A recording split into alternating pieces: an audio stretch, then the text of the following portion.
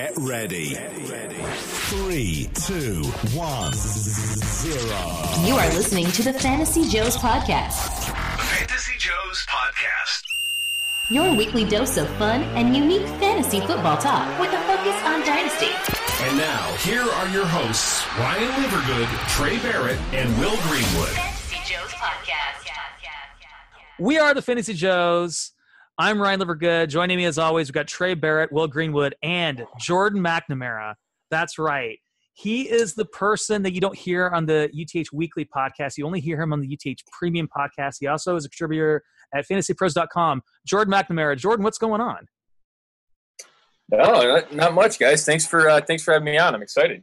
No, we're excited to have you back. This is Jordan's second time. He also dropped in the drafter party day 2, and you had great insights during the draft. So we're looking forward to more of those insights as we get into our rounds 3 or 4. We started a Superflex rookie mock draft last week, and we were going to stop, but some listeners said, hey, we want to hear more about those guys that went in rounds 3, 4, the guys that went undrafted, because that's where you can win or lose your draft. So we're going to get into those rounds. But first, guys, how's your week going? Trey, you've got several drafts going on right now. Anything that pops up on your mind that you want to talk about before we get into the rookie draft? No, man. I guess I'm gonna briefly hit on the devaluing of quarterbacks in this one Superflex rookie draft that I'm in right now. I was able to make some trades. I traded like the 208 in my 2019 second for it was either 203 or 204 to take Josh Rosen. He was only the second quarterback off the board. And I felt incredible about that, to give a late second and a second next year for a high-end quarterback. In that league, my quarterbacks are Russell Wilson, Jameis Winston, and behind that I have Tyrod. So to be able to add Rosen, man, I was just ecstatic and a little surprised. It's half PPR, so the running back. But even wide receiver, there are quite a few wide receivers that went. And Baker Mayfield went 5th. And anyway, it's super interesting. I got a couple more firing up in the next few days, and I'm pretty excited to add Saquon Barkley to a roster in the next few days. So rookie drafts are a lot of fun, man. Yeah, Jordan, what do you make of that? Like, in your different Superflex leagues that you're in, do you find that in these rookie drafts, does it vary when quarterbacks go? Because it does seem to be that there's some inconsistencies. That's why you have to know your league, because in some leagues, people just wait for quarterbacks no matter what, even if it's horrible value or if it's a horrible decision to wait to take Rosen until the second round. What do you think of that, Jordan? Yeah, I mean, that's part of the beauty of Superflex is there's not a lot of ADP. I don't think there's a ton of consensus. And so when you get in a league like a Superflex league, it can be a little bit of the Wild West. And I like that because I think it allows, if you spend the time preparing, you can exploit it. So I think that's a great trade. I mean, that's a, Rosen's probably right behind Mayfield in terms of the surest bets in this class. That's a great trade. 2, a later second and a 19 second for a good quarterback in this class. That's a great trade. And Will, what about you? Have you started any rookie drafts? Any observations so far? Well, so one, I want to make a live draft pick here in a late 4th rounder with the Joes and Jordan. But Jordan, your history with what you're doing in Superflex mock or in rookie drafts, where was like a couple years ago when you had Goff and Wentz going, where were they going in those Superflex drafts? And how can you compare that to now?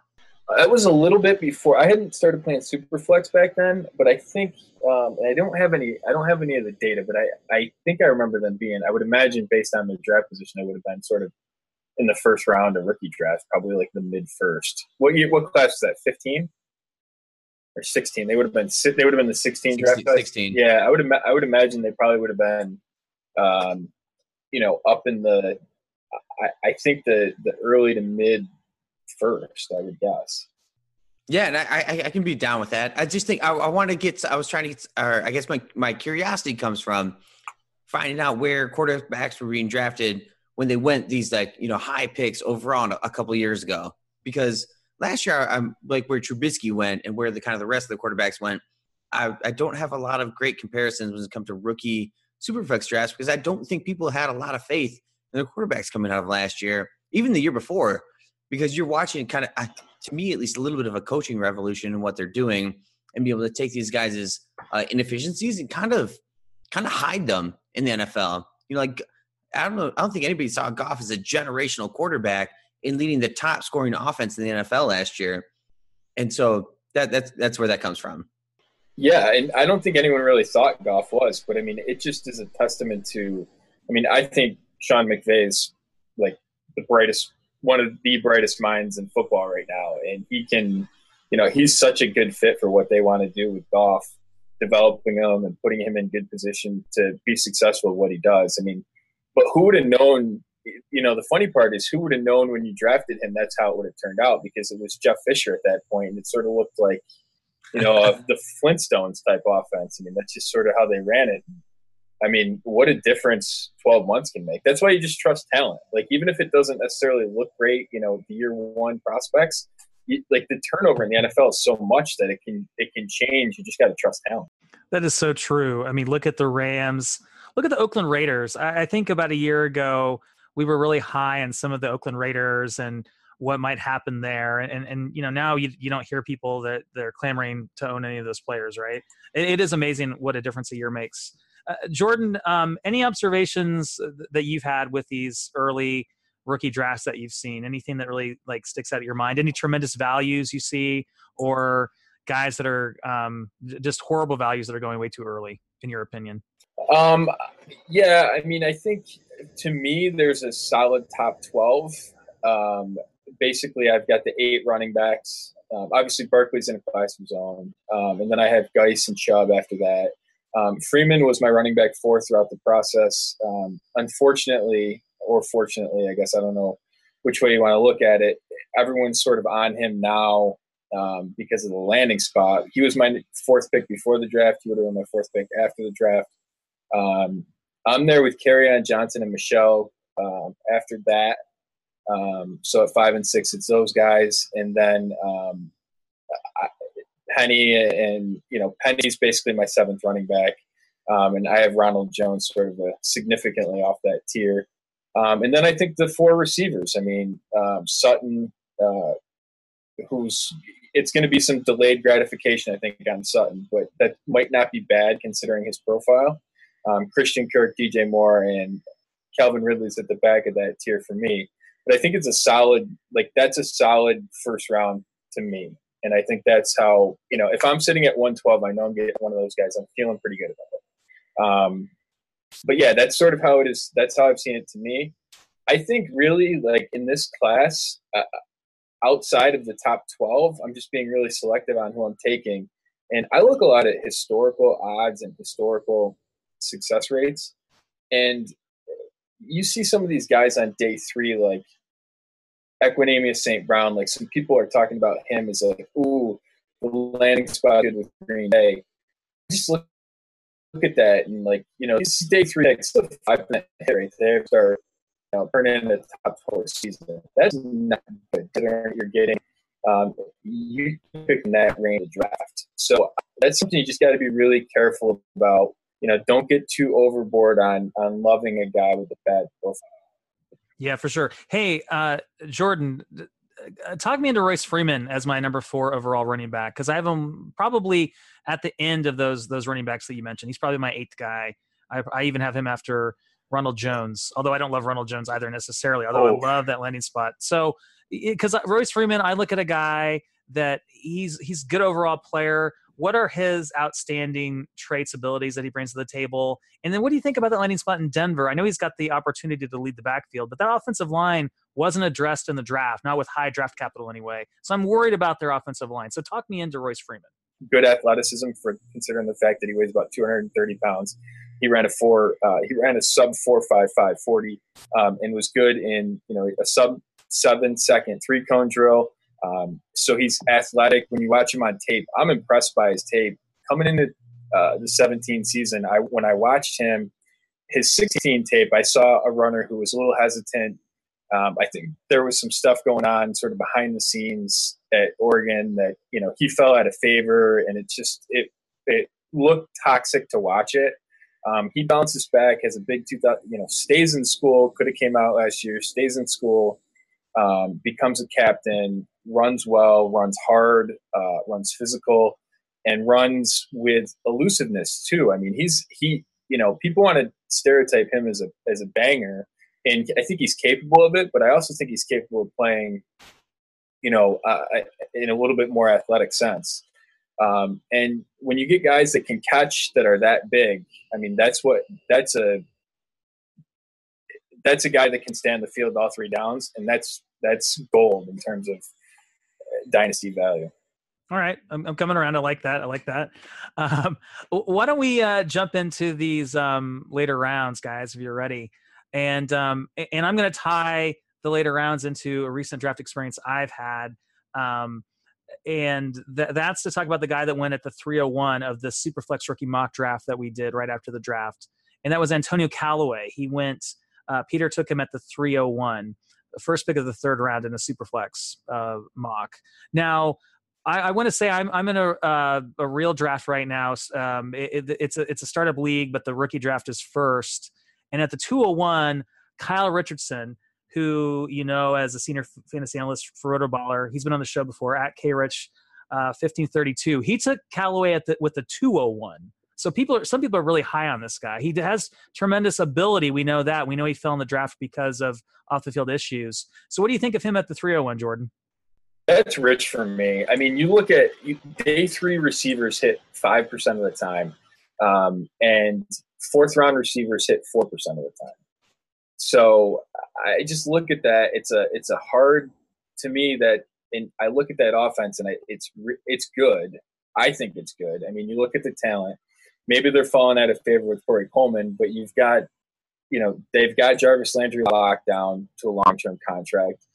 Josh Gordon has his head on straight apparently right now. They've got David Joku. They've got, Duke Johnson. Like, I just sort of look around and maybe things break right for Callaway, but it just seems like a lot of ifs about him. You have to presume a lot of things happen, and it just historically isn't something that is a high success rate.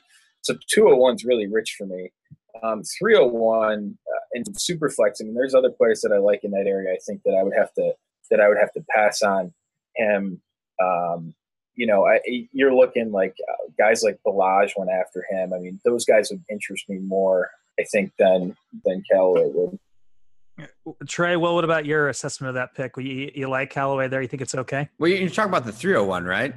Yeah, I was the league I'm in with Kyle Richardson. He took Callaway at the 201, which shocked everybody. And he actually wrote an article about his, where he ranks wide receivers. And he took some heat on Twitter for that, as you might imagine. But I do like that he went out there and he's bold. And in a real draft, he actually did what he said he would do, in an article that's out there on Twitter. So I got to give Kyle some respect for that.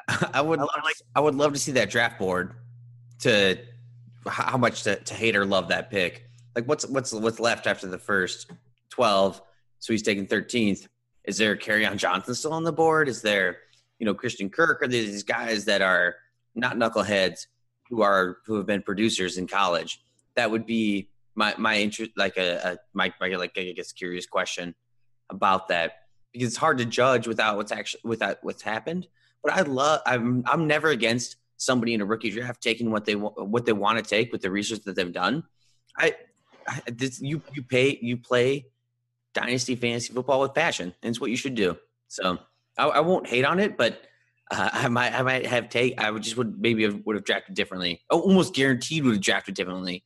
I had no interest in drafting Antonio Callaway at the 201, where I can't see a scenario where you could have gotten him at the 301. Well, fair enough. But we're talking about the 301. I don't want to pile it on poor Kyle Richardson. He's not here to defend himself. Trey, what do you think? Well, so here's the thing for me about Callaway, and you guys know I'm a Gator fan. And so there was a huge level of frustration as a Gator fan with Callaway because he basically didn't play at all the 2017 season because of some legal troubles. I'll say this, though. Let's not look at draft capital, which I know matters. Let's look at pure talent. Based on pure talent alone, he's a day one NFL draft pick. Likely would have been the first or second wide receiver off the board if you take away the legal troubles. Now, obviously, I know you can't take away the legal troubles. That's part of the equation. For me, it's a situational, if you are weak at wide receiver and you're sitting there at the 301 and you can get a Traquan Smith, or even a Kiki Cudi, some of these guys that I think are a little bit safer, then I understand that. But for me, I think that the upside of Antonio Callaway is fairly unrivaled in this class. I think that his talent and I know this could, be filed under the narrative street, but this is a guy that has been spending time, one-on-one time in person with Antonio Brown over the last couple months. They've been watching film together. Antonio Brown is investing in Antonio Callaway. And I know that doesn't mean that I'm not trying to say he's Antonio Brown. I'm just saying that a mature, elite producer at the NFL level has kind of taken him under his wing. And so for me, it's all about the potential. At the 301, that's an outstanding place you could potentially, it would not surprise me one bit if 24 months from now that the most valuable wide receiver from this class in Dynasty is Antonio Callaway. I'm not predicting that. It wouldn't shock me at all. He's incredibly talented and I think can really make plays. So I love the pick at that range of a draft based on the upside. And you're looking at 301, right? Not 201? That's right. Right. Yeah. I'm sorry. Ryan, you said 201, correct? Yeah. This other draft I'm in. Yeah, that's kind of what floors me is one, Antonio Callaway. So everything I've seen and read and looked at for him, if he were the best receiver out of this draft, I would be floored. Like honestly floored, and then in the nicest way possible. I don't see how he comes out of this in a great situation. One, he's going to the Browns, which I went against, my Browns dislike in general as an organization, but it just is. I never hate getting your guy, but Antonio Callaway at a 201 is just, to me, is just insane. 30, and we'll talk about it later in 301. That's fine, but I don't see the risk reward here with a very deep receiving core and a guy that hasn't really done anything. I just don't see what he's done. What has he actually done ever to make him worth this pick? I get that he's athletic, but he's now has this diluted sample in the combine. He has so many things that you don't want in what you're doing in a rookie draft that I'm out. Regardless where he falls to, I've never taken and won't take Antonio Callaway this year. So that's how you really feel, Will. I don't know. I'm not really sure. Can you tell us again? I honestly hope the best for the guy. I hope he proves me absolutely wrong and that he just has a great life and career. Because I want the best for people, but for rookie drafts, I don't know. There's always somebody better and safer and has more upside to me than what he has where you're picking him. Fair enough. Okay. So one of the things that I forgot to ask before we started to get into the third round and beyond was like going back to the first and second rounds, what mistakes we felt we made. Trey, you felt you made a mistake by not taking Kerryon Johnson. And I don't know if you still feel that way. You said that the last episode. One of the things that looking back at the 207, I took Mason Rudolph after all the other, top 5 quarterbacks. And I just thought, okay, it's a super flex league, QB. And the more I thought about it and the more I looked into Rudolph, I forgot some things about him. I think I was blinded by his good completion percentage, good ratio, senior year, 37 touchdowns to 9 picks. But the dude has small hands, 9 and an 1/8 inch hands, which is a major red flag for me. His velocity isn't that great. I know Deshaun Watson didn't have the best velocity coming out of the combine last year. And that was kind of this, bad look at some of the measurables. But on tape, that velocity shows up with Rudolph. So I just want to – this is just a public service announcement. Anyone that listened to the last show that's thinking about Rudolph, and in hindsight, I think that was like a horrible pick that I made in that second round. And I just want to put that out there. So Jordan, beyond the top 4 QBs, the consensus top 4, getting into Josh Allen and Baker Mayfield and maybe even Kyle Lauletta, do you like any of those guys in a super flex league? Do you think it's worth taking any of them earlier than the third round? So you're saying outside of Mayfield, Rosen, Darnold, and Allen, or are you considering Jackson your top 4? Well, let's put Jackson in the top 4. It seems like most places I've seen it's, Baker Mayfield, Rosen, Darnold, Jackson. And then I know Allen is one of those kind of polarizing guys. I guess in some leagues he might go earlier, but it seems like the Superflex drafts I've done, Allen has been like the 5th QB off the board pretty consistently. Yeah, I think that's right. And as a Bills fan, that pick broke my heart because I knew like that was totally the Bills pick. Like that's just totally something the Bills would do. And sure enough, they went ahead and did it. And it was one of those things that was just mind numbing because from a metric perspective, I'm just not a fan of him. And I watched the tape. I don't think completion percentage is a fair assessment of a player because it doesn't really measure. It's not a complete measure by any means. I mean, because if guys are taking 30-yard shots down the field and completing them at 50% clip, that's pretty good.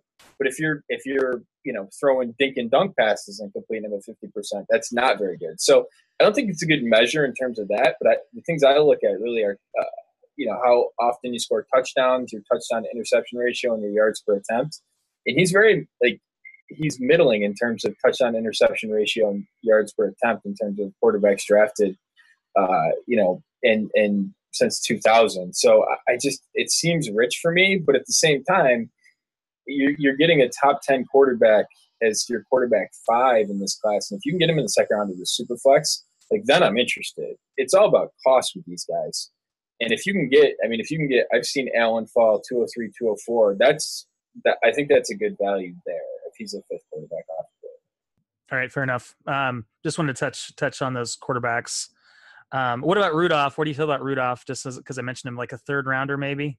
Yeah, I like to attack the premiums. So when you get quarterback premium or when you get tight end premium, I don't mind being aggressive with those guys. I try and address them in startups so that way I can be sort of selective, but I don't mind stepping up for Rudolph in sort of the back half of the 2nd round. I think it's a little bit of wide open there in terms of there's just a couple of guys that I'm targeting in that range. And in Superflex, I don't mind Rudolph there. I don't think he reached. Okay, and since we went back in time, even though we're trying to move forward, Trey or Will, any other thoughts those first 2 rounds? I should have brought this up at the beginning, but it just was bothering me that I missed it in my notes, so I had to go back. I took Sutton at the 203, and I'm a little bit disappointed in doing that just based on his athleticism and size and upside. Thinking back in time, I think I would have taken Ridley or Kirk in front of him when it comes to rookie drafts, just because my concerns of Sutton and looking at the team and kind of looking at everything overall, I'm just slightly lower. But, I mean, yeah, I kind of wish I would have taken Calvin Ridley there. And then my second pick would have been Christian Kirk, and they're both available. I went Sutton because it is the high glamorous upside of a super athletic, tall, wide receiver. I'm attracted to that. But I'm also it's hard for me as a dynasty player because I'm a little bit impatient when it comes to those guys. So we'll kind of see how it plays out. And I don't know. That was kind of my regret in the 2nd round, was not going with like a quick precocious producer like Ridley. Fair enough. Let's move on to 302. We're moving at a snail's pace trying to talk about these 2 rounds. But so Aaron with the 302 Trey took a certain tight end that we probably were all higher on until the draft. Yeah, that was where Dallas Goedert came off the board, and I love the prospect. The problem for me is, unless you really have a deep enough roster that you can just kind of sit on him for several years, it doesn't appear that there. For instance, like everybody's in love with Trey Burton this year now that he's appears to be the starting tight end in Chicago. And I'm all for that, but were people clamoring for him last year when he was playing second fiddle to Zach Ertz? No. So, the only thing for me is I think that there's some guys that were taken after him that, again, this is going to be team specific, but generally for me, the early 3rd is probably a bit early on Goedert, and I think that there's some guys I'd rather have that could offer some immediate production. I see Goedert being, if you really like Goedert and you need tight end depth, I'd be tempted to pass on him. And then in 12 months, when he's done absolutely nothing during his rookie season, see if you can't buy him for a late 3rd or, So I think he's a guy I'd probably pass on in the early 3rd. Like the player, don't love the landing spot at all. Is he this year's Kamara or Kamara? Because I hear people say Goedert. I hear people say Goddard. And both like very reputable sources, I hear both. Jordan, do you have any idea if it's Goddard or Goddard? I go with Godare. I go with Goddard, but I don't know. That's just a hunch. It's like it's Stephen Colbert. It's Godare. So what are your thoughts on Dallas? I don't know, Goddard. I hear both 50-50. So what do you think about Mr. Godare? I liked him. I thought he was going to be like a solid second round pick coming out of the draft. My approach to tight end this year is to just sort of pencil in the fourth tight end off the board in the third round. Right, that's basically my target play in the third round. It's the fourth tight end off the board. So Andrews, Goddard, Hurst, and Gesicki. Whoever's the fourth one there, if I got to pick in the third round and the other three are gone, I'm taking it. All right, that's interesting. I think it's a good approach, though. So it is best value. You kind of see how those guys kind of in the same tier of tight ends, so you're just going to go for value. Yeah, and the funny part about Hurst is no one likes him, but you look at, almost every first round tight end hit as at least a starter. And you look at that, you're like, all right, like it might not be the sexiest pick in the world, but in terms of if you focus on tight end in your third and fourth round with high pedigree guys, that's a winning formula year over year. That's good. I like that. That's great insight. So taking Goddard at 302, it may have been a little bit of a reach, but I've come around. Like, what do you want in a tight end? You want some guy who's in a descending offense, who they've been crushing it last year.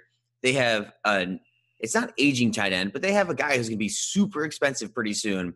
And you have somebody who could be that other side of the field.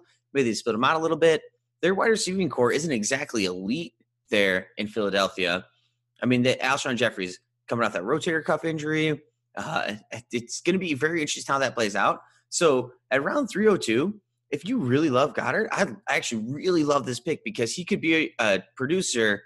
We'll see early on. Am I going to bet on that? No. But with his talent and his ball skills, I think that his landing spot there in Philadelphia could be huge because you're going to have some dudes going to need to be paid in 2 years. And they're not going to want to do that. They've literally built a team on not doing that besides Alshon Jeffrey. Yeah, I love Dallas Goedert. I really loved him going into the draft, but the landing spot just kind of crushes it for me because you got to wait. It depends on your roster, right? I guess if you could get him at a good value, and you can, we're all in different leagues where we have different roster sizes, and I don't know. I was disappointed with the landing spot, and there are guys that went after him that I prefer taking, like the guy you took, Will, at the 303. Yes, we're talking about Nyheim Hines going to the Colts, the land of opportunity there. And one comment too is my buddy Austin Howard just signed there as a tackle. He's Roto-World listed him as just a replacement tackle. He's had a great, pretty interesting career, and where he's landed and what he's doing is pretty good. But for Hines, so we're cool assuming story, bro. No, but we want Andrew Luck's coming back, right? That's the assumption that we're drafting on. And that's kind of the assumption that I'm drafting on. There's the world of opportunity. And what gets me with Hines is he's over 200 pounds. And this is where he is in the rookie drafts. He's not a 160-pound scat back. I think he's like 5'8" or 5'9". But his BMI and what he can do, I am so excited to see what he can do in this offense. And we're talking about the third round here, the 303, where Hines has, to me, a huge upside to be a starter on your team. I don't think he's ever going to be an RB1 or anything like that. But if you can get a few starts from him, that's a huge win at the 303. And I was really happy to get him here. Yeah, I like it. Guy's a track star, former wide receiver. He's going to be an interesting weapon, I think, that the Colts will utilize in that offense. So, yeah, I like it. It looks like a little bit of a quagmire in that landing spot. But, yeah, I like Nyheim Hines. And at this cost, you're just taking guys you like that you think can flash. I like Nyheim Hines at this point. Trey's like, that's good. Let's keep going. Okay, fine. Well, Jason Lawn picked next with the 304, and he took this guy named Kalen Ballage, who landed in Miami. Might have an opportunity in that backfield in Miami. He's kind of an interesting guy, right? He's very polarizing, I think. Jordan, what do you think of Kalen Ballage?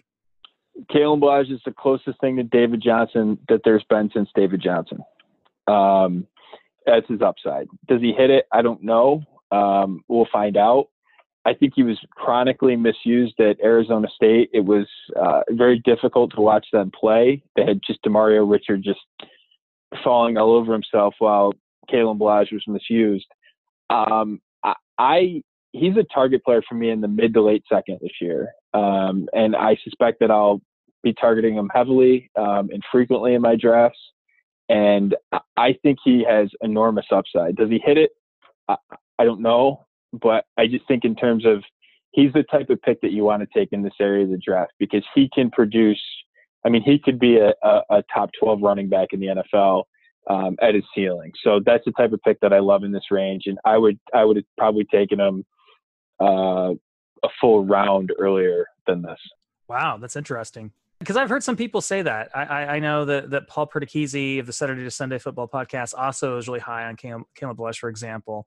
And like we said, he's polarizing, but compare him to David Johnson. Woo, that's nice. That's really nice. Interesting. And here, in Superflex, middle of the third round, if you think a guy's that kind of upside, man, jump on it, right? Well, you look at his size. I mean, just to the reason why I say that, I'm not just flipping like a hot take. I mean, he's 225 plus. He runs a 4.46. He's got a 115 speed score, and he can catch. And when you get big guys that can catch, like, that's a rare, like that's a good rare trait to have, to be a big guy that can catch. And so when you get that, I tend to think that you can scheme some of his weaknesses. People will talk about he can't run between the tackles, those sorts of things.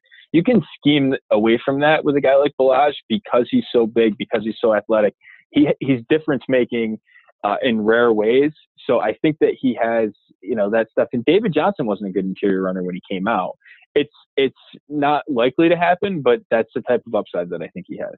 Very cool. I just took him in a rookie draft I was in, Superflex, the middle of the third round as well. And I basically took him because I have Kenyon Drake, and I thought, well, it would be good to have both the guys in Miami backfield. But now I'm feeling much better about that pick. So let's talk about the guy that Kirk took, Will, with the 305. Yeah. So here we're rolling up with Kirk, Will, as I aptly named us, was for Hayden Hurst. And the thing that kills me about Hayden Hurst is he was drafted in the first round, and I love that capital and what he's going to do there. But it's not like the Ravens are the precipice of great at drafting tight ends. And to me, I think the quote that most exemplifies him that I was thinking about today was it's from Michael Jordan. It's the ceiling is the roof, because he just seems so common. He's tall. He's tall, but not that tall. He's big. He's not that big. He doesn't do anything better than most other tight ends. And I think this pick from the Ravens, to me, when they took him, I'm not shocked as far as the Ravens goes, because it's like kind of disappointing. I'm shocked that he went in the first round. I haven't seen a single thing from Hayden Hurst that makes me think that he's worth anything. As far as fantasy football goes, he can be a great blocker. He can do what he can do. And again, I just don't want him. I'll let other people draft him. Even at this point in time, I'd be out. And so I love it. I just don't want him. Yeah, it's just if you want to have the C student of the tight end group of the NFL, that's what I feel like he is at this point in time. And again, I want to say I always hope these people prove me wrong, but I'm going to let somebody take the risk every time. And so I was just when I went to go research Hayden Hurst hard, it wasn't a great experience. All right. Well, he does have tremendous draft capital going for him. Although he did get some competition from rookie class, on that team. That's a negative. Jordan, Hayden Hurst here, middle of the third. Any other thoughts? We talked about the tight ends a little bit earlier, but anything to add? Yeah, I think it's a good investment draft capital at this point. Good. Yeah. No, I mean, yeah. That's about it. And let's move on. No, that's good. No, I think you're right. I like you said earlier, you made that point about, here, tight ends, you hit on a tight end in the third and fourth round. It's going to pay off for you, because so many of these guys just don't pay off that you take at this point. But Corey Deaton is hoping that this guy that he took at the 306 is going to pay off for him. And who's that, Trey? So at the 306, Corey took Deion Kane out of Clemson, and Deion Kane's a guy that I'm a little bit higher on, I think, than a lot of people. And so I really like this pick here. I think that he's got some great potential. And I think that the landing spot, the draft capital wasn't significant, but I think the landing spot for him is kind of nice because I don't know that the word coming out is that Chester Rogers is likely to be the number 2 wide receiver there in the Colts offense. And so I think as far as the depth chart, he's got a real opportunity. And I think that Deion Kane has the potential to be better as a pro than he was as a college wide receiver. I think that once Mike Williams left Clemson and the quarterback play was downgraded slightly, he just didn't seem to perform real well. But I think that he's got incredible potential. I think that he needs to apply himself. I think that he needs to really invest and transition to really becoming a consummate professional. But I do think he has a great route tree. He's got good size. He's really good after the catch and good body control. All the things that you kind of want in a down the field receiver. So I think that he's got some real potential there. And to get a guy like him with the upside that he has in the middle of the third, I like that pick a lot. You can't stop Chester Rogers. You can only hope to contain him, Trey. Okay. Come on. And you also have Ryan Grant there as well. And what about Darius Fountain? Jordan, who do you like more? Do you like Kane or Fountain to emerge in Indianapolis? I like Fountain. I like Fountain. His metrics look good. There's some, he's an intriguing athlete. Neither of these guys were particularly productive in college, but you just look at Fountain. I mean, we can knock on Chester Rogers. I actually think he's better than sort of the narrative on him is, and it wouldn't shock me if he was their number 2 wide receiver. And he had the trust of Andrew Luck in key spots when they were together in 2016. But if I'm taking a shot in the rookie class in Indianapolis, I'm taking at the receiver position. I'm taking Darius Fountain. Very nice. I like Will, that. any thoughts? Go ahead. Well, I mean, the University of Northern Iowa, Darius Fountain, gonna blow up. He's basically David Johnson of wide receivers. I mean, right? No, the thing about the Colts offense, and I think it's the Rubik, not the Rubik's Cube, because you can solve those things, but the thing you bang your head against the wall is, how do you value Colts players? Man, what happens if Andrew Luck doesn't come back? It floors me every time. Is he even throwing the Duke yet? Who knows? But in the third round, this is where you take chances on the players you like on the Colts. Yeah, I like Kane a lot, and I like Fountain a lot too. I think whoever goes later, it's probably going to be Fountain in rookie drafts, but get one of those Colts rookie wide receivers and just see what happens. I think that's a good investment here in the third round. I think it's a great comment. I don't mind either of them. I think like the Colts wide receiver, the second wide receiver on that team is wide open. So and talk about a guy that went to a crowded group of wide receivers. The guy that I took here at the 307, DJ Chark, and I talked about him a little bit in the last podcast. I kind of like DJ Chark, especially here, getting later in the third round. I mean, he was taken in the second round by the Jacksonville Jaguars, right? And I know there's some competition there, but the guy, he doesn't have great college production necessarily because he was in that LSU offense, but he flashed at the Senior Bowl. He's fast. I think there is a world where DJ Chark could turn into a decent fantasy option. So, Jordan, am I crazy for being higher on him than it seems like most people are? No, I don't think so. And whenever you whenever you look at these things, just look and see what you're investing in. And I mean, you're taking an upside play on big athleticism with him, and he's a day 2 pick. And a lot of the people in this range are day 3 picks. So that's a good bonus that you're getting on him. I mean, that depth chart's very crowded, but you figure they like him. So he's going to have the opportunity to, see the field. I'm not sure I'm in love with the talent, but at this cost, it's worth the flyer if you're not going to go running back. Other thoughts before we move on? But we got another intriguing wide receiver that went at 308. Will. Yeah, I mean, I like the Chark pick. I think the upside for him is incredible in where he went. I mean, fine in the future, I would say. So who do you like better than the guy that Chark at the 307 or the guy that went at the 308, Kiki Kuti? So to me, Kiki Coutee fits in as a really great slot receiver for the Texans. And so I would take Coutee over Chark. I think that offense has a field stretcher in Will Fuller. I don't like that it affects I feel like his fantasy value for what he's doing. Is DeAndre Hopkins, who is the best offensive pass interference guru in the NFL. And but when you're coming against them, I think like Coutee or whatever you want. I think he fits really well in that offense. And when you're going to the third round, you're buying a guy that you want to get some volume. And I really like this pick here. And so it's funny as it came about. I'm aboard the Coutee train.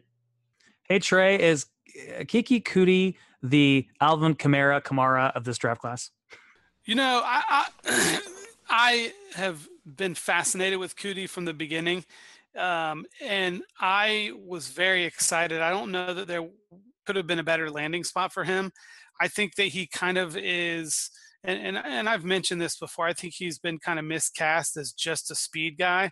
I think that he's got really great hands. I think he's a natural, like instinctive slot receiver. I think he can run great routes. I think his separation, his ability to separate, I mean, couple all of that, and he does have elite speed.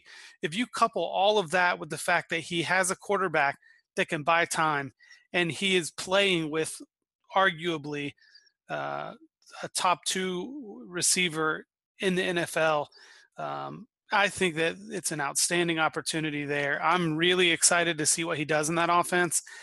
He's the kind of guy that can, and I'll be interested to see if he ends up returning punts for them too, because I think he can be a difference maker in the return game and get you a touchdown in that capacity. So I love the pick. I think that Coutee's a guy I'd take probably a little bit earlier in the third round. He's just a guy I like. I love his opportunity. Yeah, he seems like he's a great fit for that Texans offense, whether he turns out to be this great fantasy asset or not. Will, you want to say something before we get Jordan to weigh in on Kiki Coutee? Well, maybe Jordan should weigh in first. All right. Jordan, Chark or Coutee? Chark. I look at Coutee and when are you ever going to feel comfortable starting him? And he's going to be at best the third wide receiver. Deshaun Watson blew it up last year, but over an entire season, he was on pace for 466 attempts, which is very low. And I just look at him and I say, where do I ever have any predictability of playing him? I think that I think he's a good DFS matchup in terms of, playing GPPs, but I just have a hard time seeing how I'm going to fit him in a lineup in Dynasty. Yeah, that's fair. He's one of those guys that something to think about. Will, what was your point you were going to make? One, where he fits in there, if Will Fuller gets injured and he takes over that role as well, Will Fuller's never been like the flagship person of health, and I like that. And again, like I'm not the biggest fan of Kiki Coutee and singing those praises. The one thing that I think this brings up, and I was listening to Matt Waldman, was and it's a little bit off topic, but I think the Jaguars defense is going to be one of the most overdrafted defenses in redraft and as far as like value goes, if you're playing defenses in Dynasty this year, because you have a bunch of injured people coming back. This division was obliterated by injury last year and horrible offensive coordinators, and we can dive into this later. But it was a quick thought was the Jaguars defense. I would be shocked if they're as good as they were this year, based on if you look at this conference, the way we're talking about this draft, the way it's going, and the teams these players landing on. It's just a quick thought. Let's talk about the next pick in this round. This is one of those guys that we had a lot of high hopes for. Some of us did, right? At the 309, Jake, Trey, who did he take? So, get the guys in the all name team for the NFL draft, Equanimeous St. Brown. And I don't hate the pick. I've gone back and forth about ESB. And I think the fact that he landed in Green Bay was, this kind of fantastic, or viewed as this fantastic landing spot. I like another guy that landed there in Green Bay that I'm going to talk about in a little bit. I think ESB, when you're getting toward the end of the third round, you're getting to where you're starting to make some dart throws. I think that the success rate of guys taken in this range of, rookie drafts is creeping lower and lower, probably to the single digits. So it's a dart throw. The guy's got incredible upside. I've seen him taken a good bit higher than this in rookie drafts. And so, I mean, if you're a fan, I could see going after him. I wouldn't take him here. He probably wouldn't be a guy I'd really want to take. There's quite a few names I like above him. But the talent's there. It's hard to understand exactly what happened at Notre Dame and whether it was just a case of a terrible college quarterback, and that's why his last season production at Notre Dame was so dismal. But it'll be interesting to see how he pans out. Yeah, and it's interesting too because in Green Bay, as we know, they took some other kind of, I don't say flyer wide receivers, but they took some other guys late as well. So Jordan, what do you make of ESB and that Green Bay situation? I mean, do you think here it's a good place to take a guy with a lot of upside, theoretically? Yeah, I don't think he has a lot of upside. I've never been a fan of his. 12% of his college production came in one game against Syracuse. That was the Syracuse secondary just decided not to get off the bus that day. So they couldn't have tackled my grandmother in that particular game. So, I mean, and he's basically had 3 100-yard games in his entire career. I have a hard time seeing how he translates. You get the thin BMI guys. It's just, they struggle in the NFL. He drops. I think that his drop is significant in terms of how many teams passed on him, how many times. I would rather take a guy like Bo Scarborough at this point. All right, fair enough. That's interesting. Wow. 12% of college production in one game. Well, so Jordan, why were people so high on ESB going into the process then? Like, if is it just because, physically he has some traits that stand out? Is it just that simple that he was in this high profile program, Notre Dame Fighting Irish, or I mean, what's up? Yeah, I mean, he was a big time name coming out of high school. The people that played Devy were all into him. And he goes to Notre Dame. He's got sort of the bloodline. He's got a lot of narrative to his background, but he hasn't really done anything on the field. And I didn't see this monstrous catch point guy that some people did, and he just wasn't productive. So I get people, were sort of enamored with his size and his story. I just don't think he's a particularly good football player. Fair enough. Let's move on. So we got another tight end, Mark Andrews, going at the 310. Do we want to? So we've kind of talked about the tight ends. Do we want to say anything about Mark Andrews, or should we move on? I mean, I think here it's a pretty good pick, all things considered. We talked about taking. I love this cost for him. Yeah, exactly. Yeah, I love this cost for him. I love Mark Andrews as a player. It's a crummy landing spot, but this is a great cost. I mean, take a guy like Mark Andrews who's got some upside at tight end over these dart throw wide receivers would be my recommendation. And I love this cost on Mark Andrews. So what about Mark Andrews or the guy that went next, Deshaun Hamilton? A lot of guys liked Hamilton coming into the process. And theoretically, the narrative on Hamilton, right, is that he's going to be a great replacement for Emmanuel Sanders when Denver moves on from him after this year. I mean, maybe, but they took Carlos Henderson last year. They got Cortland Sutton. I mean, are they going to move on from Sanders? Maybe, but I think they probably bring one of Demaryius Thomas and Sanders back on a rework deal in 19. I mean, their cap hits they have 2 of the top 3 cap hits in 2019, Sanders and Thomas on the Broncos. So something's got to give there. But, what's to say they don't address the pick, the position early in the draft next year in free agency? It's just, for a guy like Hamilton to pan out, these guys are low percentage plays. And you just got to be careful loading up on them because they become roster cloggers, because you got to wait 18 months to see if they're going to pan out. And all that time you could have taken, you could have churned that roster spot over on the waiver wire with running backs, or, in this case, I mean, take a guy like Laletta in a super flex. I mean, I think that's a higher probability, higher upside bet than a guy like Hamilton at this point. That was amazing insight, Jordan. I love that. Let's talk about the pick at the 312. Yeah, it's funny because our listeners wanted us to talk about these guys in the third and fourth round, but it is kind of hard to be excited about some of these guys sometimes. I have to be honest, but I guess that's what you want to stay engaged and really think about, like, what you're trying to get out of these picks and like look at the full picture, because there are some interesting pieces that you could add to your team, and you want to avoid those roster cloggers, and you want to get guys that could really help your team. And maybe Jamon Moore, who went at the 312, was one of them. Trey, that's who you took. He went to Green Bay. Yeah, and I think that there's just an opportunity there.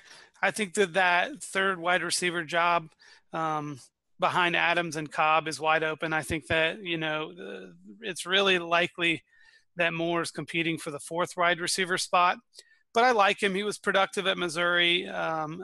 He's got some athleticism. I think that he's got size. And, again, at this point, and, Jordan brought up a good point. This is the point where you're looking at, like, if you've got Zeke on your roster, this is where I'd, maybe grab a Bo Scarborough, so that if Zeke does something stupid, which would shock the world, you've got a guy that's going to slide right in. Or maybe if you have Todd Gurley on your roster, this is a spot where you say, you know what, let me just go ahead and lock down. I just had a brain fart. It's John Kelly. So, that's right. These are the picks. Or, you take a flyer on a Kyle Laletta, like you mentioned. So I do think that you have so many options here this late in the draft. I do think that, Jamon Moore is a nice dart throw. I think that he, really actually performed quite well. I think led the SEC actually in receiving yards as a junior in 2016. So I think that it's a good pick. This kind of, you're going to look at the wide receivers in this range, and you got to go with the guy that you like, because, again, your odds of success is so minimal. So I don't dislike the pick. Let's start to go a little faster here. We're going into the fourth round, and if anyone wants to jump in, just jump in when we talk about these guys. So the 401, we talked about Darius Fountain already. I don't know if there's anything to add. Probably a good value here. I like getting a guy that might compete for that wide receiver 2 spot in Indianapolis at the top of the fourth round. Any other thoughts before we move on to the 402? I mean, are we running out of time? No, I just thought we'd pick up the pace a little bit. You want to talk about Fountain a little bit more, Will? He's your guy. I mean, Northern Iowa. He's just guy I want to get. Just he was drafted ahead of the rest of the class. So obviously they think that he was more valuable. At this point in time, no problems with his draft spot. But I think that this is – so you win a lot of leagues. Like, remember when David Johnson was going in the third round of rookie drafts potentially, and then he was moving up and up and up? This is the time of year where you're making some big-time value moves. And so I just don't want to discount these players in our conversation around them. So no, fair enough. But what kills me is Deion Kane went to the Colts, and I think Deion Kane is a more athletic, a higher prospect that went there. And so after he went after Darius Fountain, I'll be very, very curious to see how that shakes out. And I think that's worthwhile watching. And if you have an interest or preference between these two, it's a great dart throw. Absolutely. 402. John Kelly. Oh, John Kelly. How far are you fallen? There was so much hope for you. There was hope that you would go to this nice landing spot, maybe on day 2, and it just didn't happen. You're on the LA Rams, and you're behind one of the best running backs in all of football. So, John Kelly, 402. Jordan, what did you think of John Kelly coming into the NFL draft? I thought he hit like a Mack truck. I think he's got some decent receiving skills in him. I think he's a little undersized, but I like watching him play. I thought people were probably higher on him than I was. I thought the market was higher on him than I was, but I could see the appeal. He goes this late. I mean, and here's the thing: you guys mentioned about we talked about Scarborough a little bit earlier. I don't even need to be a Gurley owner or a Zeke owner to be interested in these guys, and the reason is because like I love Bo Scarborough in this area of the draft. John Kelly, I would slot in after him. Another guy we talked about off air was Ryan Nall. I like these guys in this area, and the reason why is if push came to shove and all the things broke right for them, you're going to know when to start them, and you're going to know like they're in high value offenses with degrees of intriguing skill sets. And those guys like that, I mean, if something happened to Zeke Elliott, which isn't outside the realm of possibility, Bo Scarborough would probably be worth a first-round draft pick, a 2019 first-round draft pick.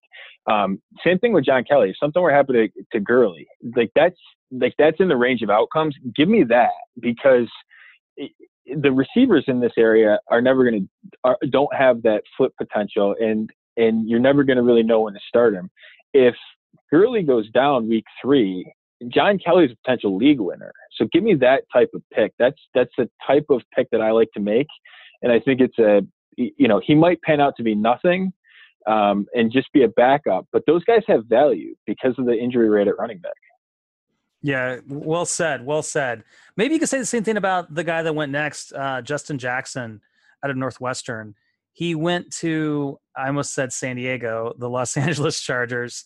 And, if you look at who's behind Melvin Gordon, you've got Austin Eckler, and I that's kind of it, right? So do you see a world where Justin Jackson, if Melvin Gordon would unfortunately get injured, could see some play and help you out in your league, Jordan? Yeah, I could see it. And I love running back in round 4, round 3, round 4, and beyond.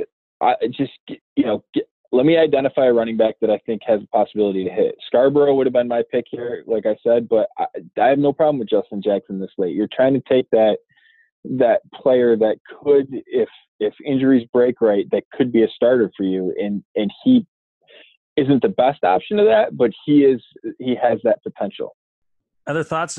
Will, you watched a lot of Justin Jackson. I think he blew up against your Iowa team, didn't he? I mean, he's just okay at college football. I don't even know if he did anything. I think Justin Jackson's landing spot there, and what more do you want in a 4th-round pick? And you see him going earlier in rookie drafts. So this was my pick at the 403. If I got Justin Jackson at the 403, I'm ecstatic. What more upside do you want with a guy that can catch passes and be in an offense like that you have to believe the Chargers are going to be better than what they were last year, that they're not going to have the same injury issues. So I'm fully in on that.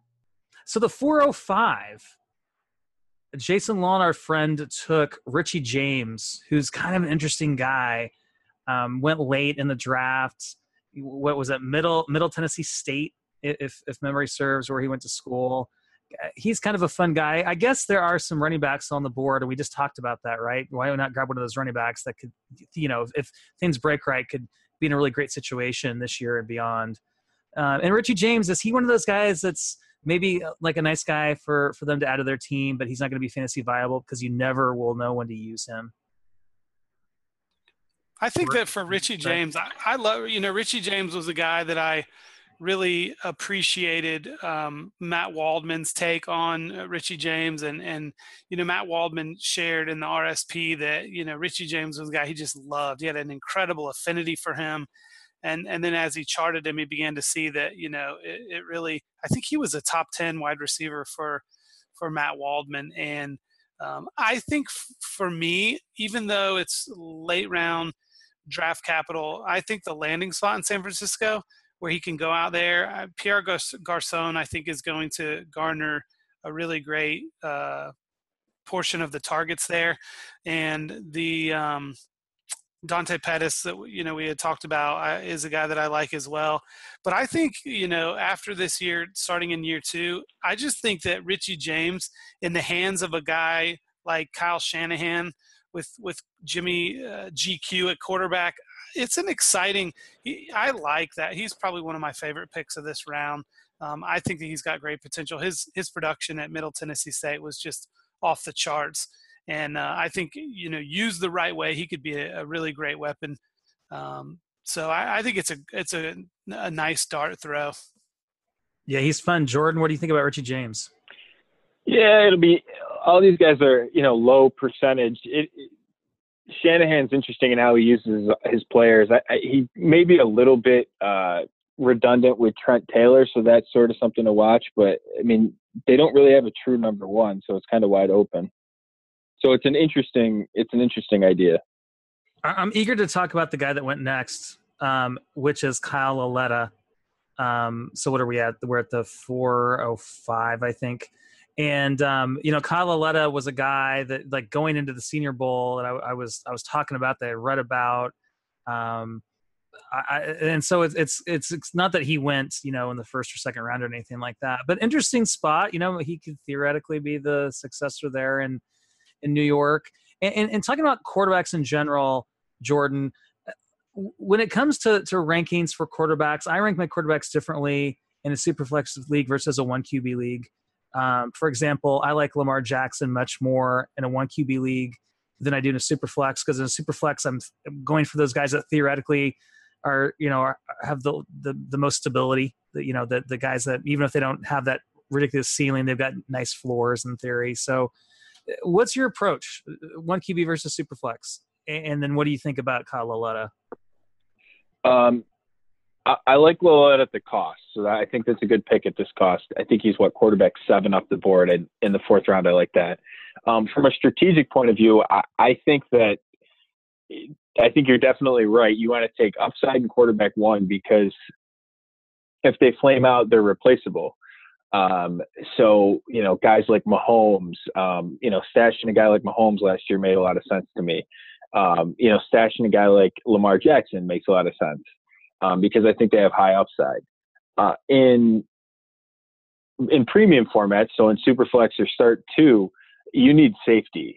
And so you want, I love Mayfield all around, but I think Mayfield's the safest quarterback in this class.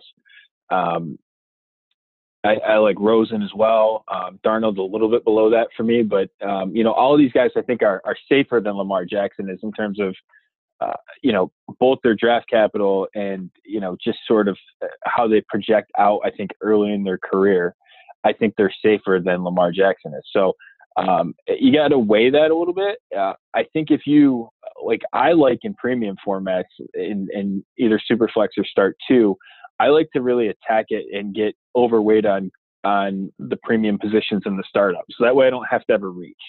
I had a startup in January. It was it was during the playoffs, I think, of the NFL playoffs. And we did an early startup. I went real early. I got Stafford and Winston. So I felt great, because it's Start 2 and you never want to be, reaching without a quarterback in a Start 2 format.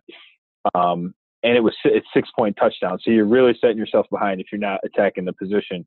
And then I came back with guys like Eli and Rivers later on. So I got 4 starters.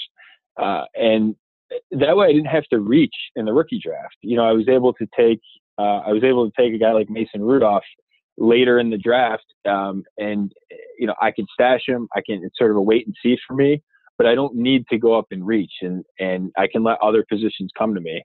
So that's how I usually like to do it. I attack it from the startup and get, and lock it down. And that way I'm never having to chase. And then I like to take some speculative, shots on guys later on in the draft. So I like Lauletta at this cost for sure. Yeah, I like that strategy too. It's so nice to do that you don't have to go out and reach for guys, and also clog your roster, because I know guys that devalue the QB position.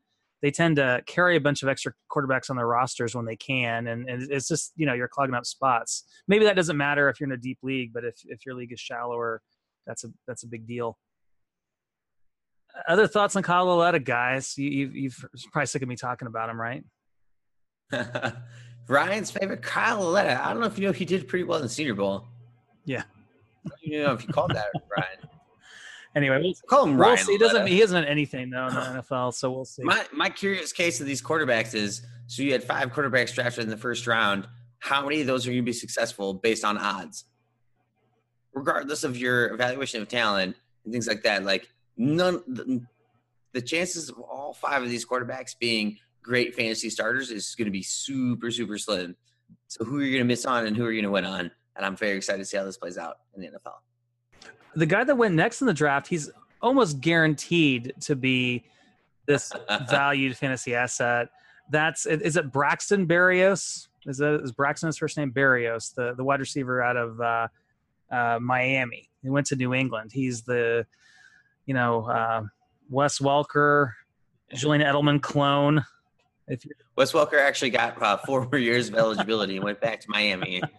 So I don't know. I mean, what is this? Is this kind of a trap, Jordan, where you see this guy like, oh, the Pats have had success with this type of player, I'm going to take him in the last round? Is it kind of a wasted opportunity, or do you think it's an okay pick? It's been such a narrative of him to the Patriots. It was kind of funny to see it happen. Yeah, I mean, it's a long-term hold, and just as a general philosophical, strategic thing for me, I don't like to have to wait and see on 4th-round draft picks. Like, I want to know.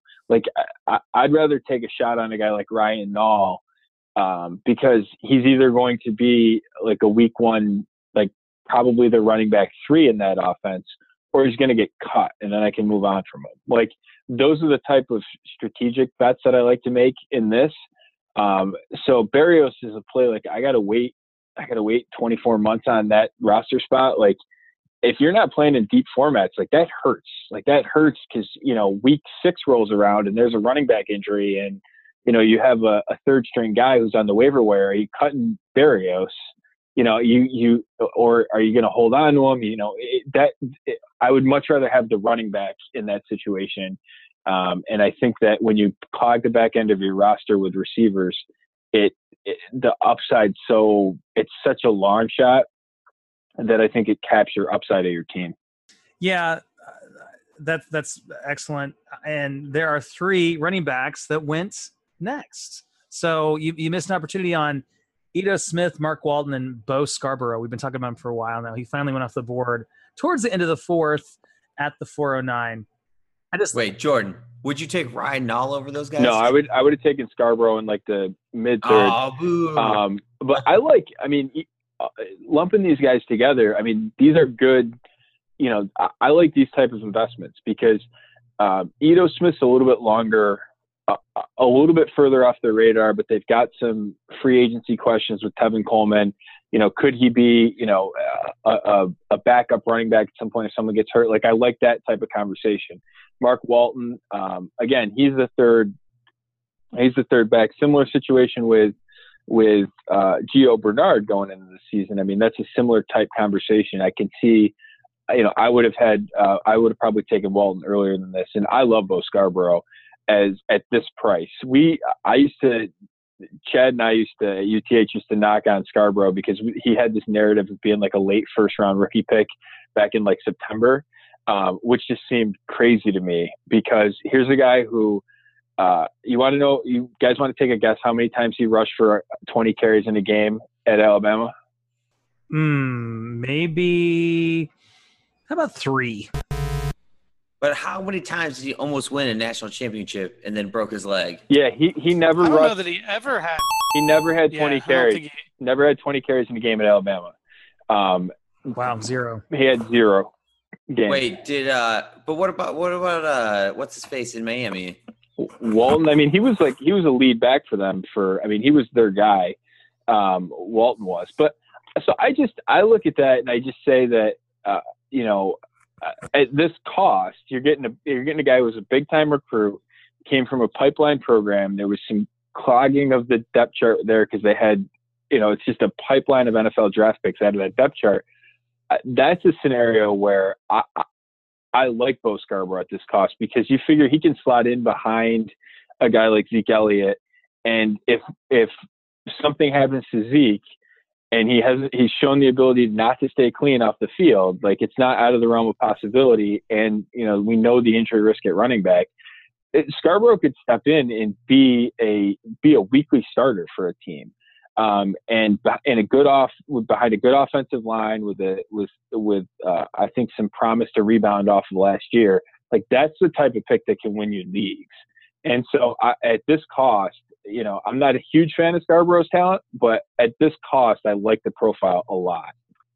Yeah, I'll be very interested to see how he plays out too, because he's a great athlete when it comes to like metrics. And what I meant to say was looking at Kenny and Drake versus the other like Alabama talent that has had a longer career than the running back that ran in front of him, Trent Richardson, in that offense, and that he's still here now. All of a sudden, he's a fantasy asset in what we're talking about.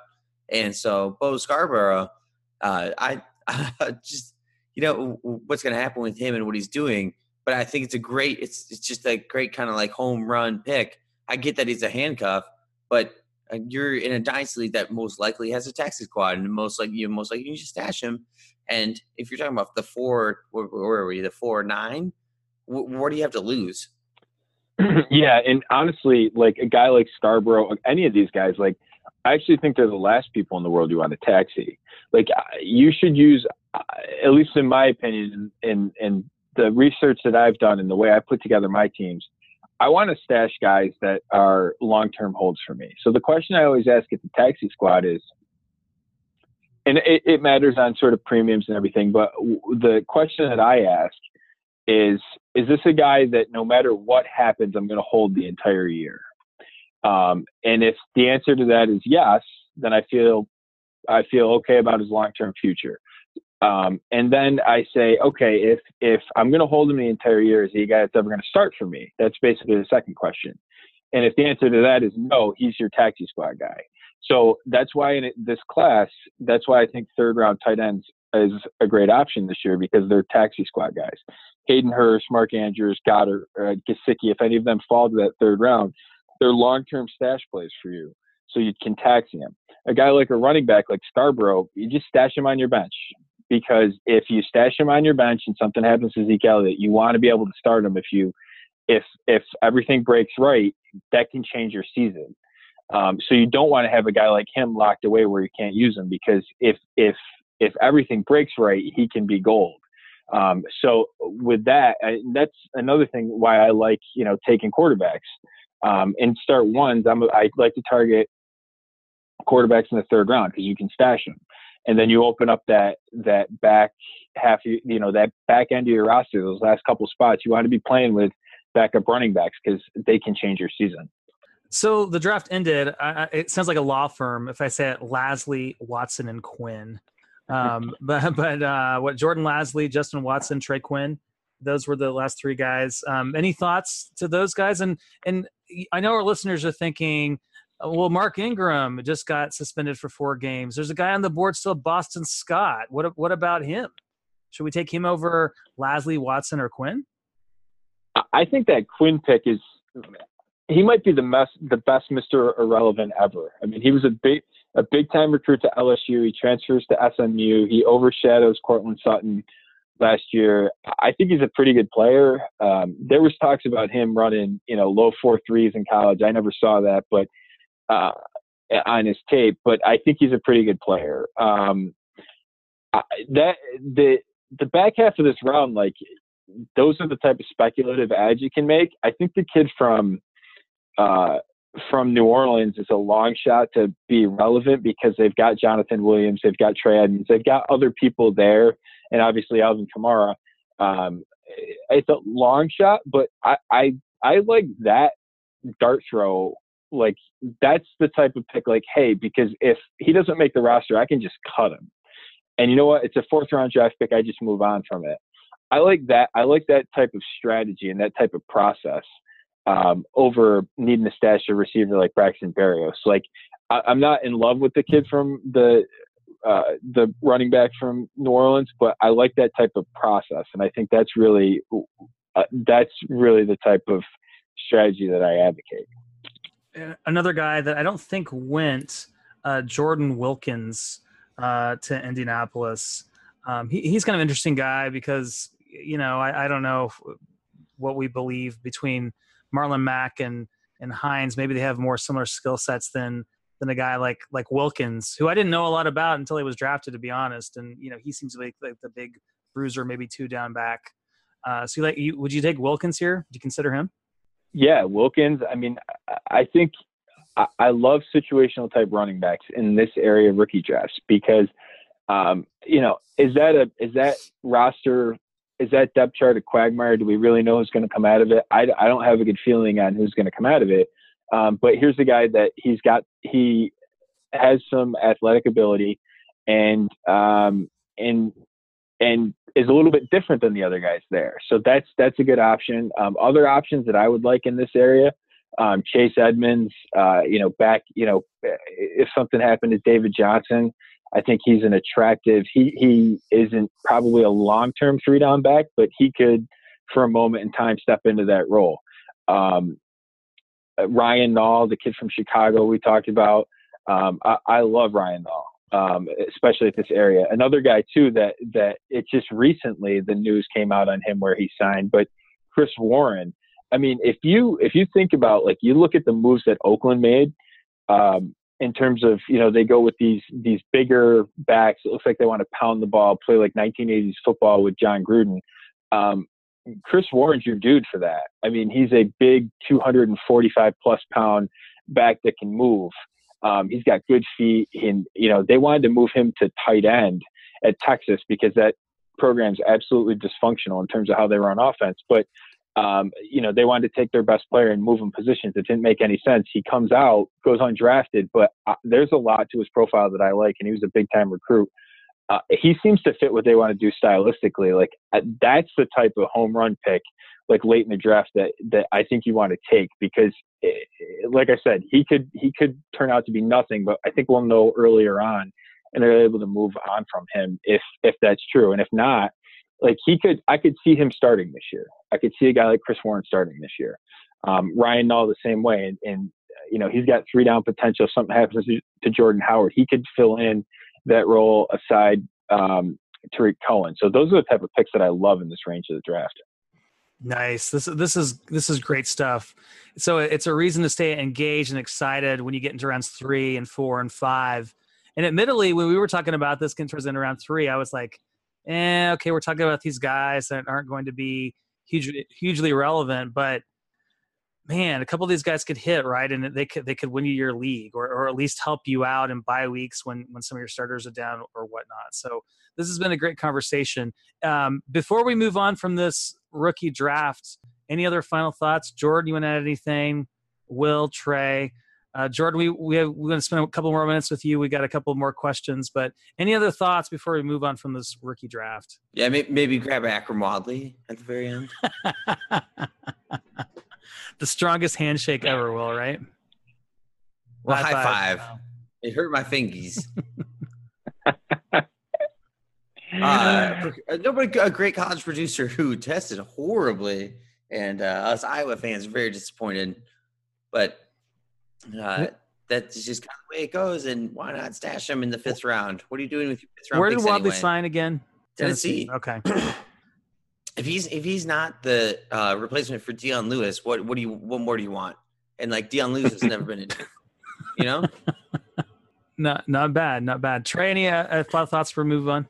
No, I will say that I really like the call on Chase Edmonds. I think, for the Cardinals to invest a 4th round draft pick there, I think that Jordan hit the nail on the head. He really can fill in as a 3-down back. And so, I think that, it's kind of interesting because I think that you could potentially see with the offense that is going to be going down there in Arizona and in Dallas. I think that you could start seeing the Saints last year, I think, employed their running backs beautifully with Mark Ingram and Alvin Kamara both being integral parts of that offense. And so I think that both Bo Scarborough and Chase Edmonds have an opportunity, and Jordan mentioned it earlier, that, they're not just valuable as handcuffs, but they might have some standalone value. And those are guys I think that, of course the NFL coaches and GMs don't always do what's quote unquote smart, but you look at a guy like David Johnson, who's, really already 26 years old. You look at a guy like Zeke Elliott, and I know that oftentimes these running backs are only under contract on their rookie deal, but keeping them around and having them stay healthy is important. So I think that you might start to see more NFL teams going to a committee approach, because if a running back gets hurt and you lose him for the season, that really hinders what you can do on offense, especially if it's a guy like David Johnson or Zeke. So I really like that pick. I think that, coming out of that small school out of Fordham, I really like Chase Edmonds. Yeah, and just remember, some people in their championship games or playoff games last year were starting guys like Capri Bibbs and Kerwin Williams and these guys that, like some of these guys that you may think there's no way they're going to have value. They might have value. So, hey, Jordan, before you go, you're writing a book. Can you tell us about it? Yeah, I'd love to tell you about it. And also, hey, go back a couple of years. Tim Hightower won people money in week 16. Oh, yeah. Like, stashing these running backs, like it seems like it's when you look at your roster and you see like, half of it is running backs. Those are the best rosters in my opinion. I like to be really, really selective and narrow at wide receiver. Have 4 or 5 core guys, and make all my flyers at running back, because a guy like Tim Hightower won people money a couple of years ago, and he's sort of an afterthought and a write-off to history, but he, not to the people that cash those checks. So I love stashing the running backs. So about the book, it's kind of an interesting process I went through. I was dumping a whole lot of data after the end of the NFL season, and I spent like 3 or 4 weeks just compiling data, and I started to analyze it, and I was stunned by some of the stuff that I saw. And so I said, I have to do something with some of my findings. So I decided I'm going to write a strategy book, and really the strategy book is designed to, it's like a lot of the advice that people get is tactical advice. So, who do you like as, I think Richie James could be, a wide receiver 3 in San Francisco. That type of advice is tactical advice. And that type of advice is good. But what I think really moves the needle in terms of increasing your odds and increasing your ability to win, strategically and structurally, is how you design your team, the type of investments that you're taking, and the way that you can exploit the dynasty market. And so my book is aimed basically at that, looking at a lot of historical value and looking at a lot of the narratives that we see in terms of dynasty football in particular, and giving you a strategic advantage over your competition by looking at what history and the types of players that we're selecting, instead of specifically who it is. Talk about investing in types, investing in what type of positions, and how you go about doing it, I think is more important than the tactical decisions that you're making on an individual player basis. So that's a lot of the analysis that I'm doing. Some interesting findings. I think it's actually going to change. It has changed my mind in how we look at these positions, in particular running back and wide receiver. This sounds awesome, Jordan. So when is this going to be available? When can we get it? Where can we get it? You have a price point? What do you think it's going to cost? That type of stuff.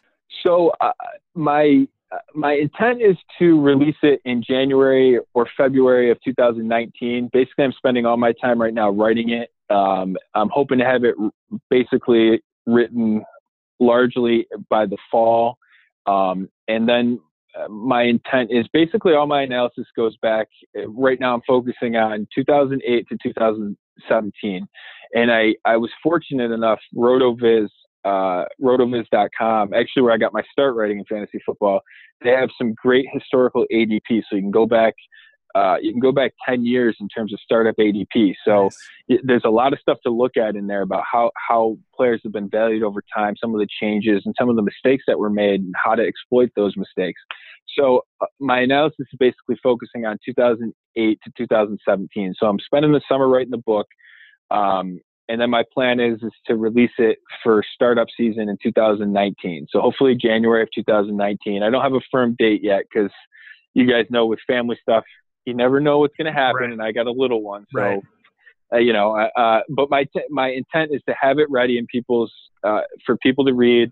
It's going to be probably a PDF release similar to like Chad Parsons at UTH has a draft guide that he does as a PDF, similar to how Matt Waldman does it with his RSP.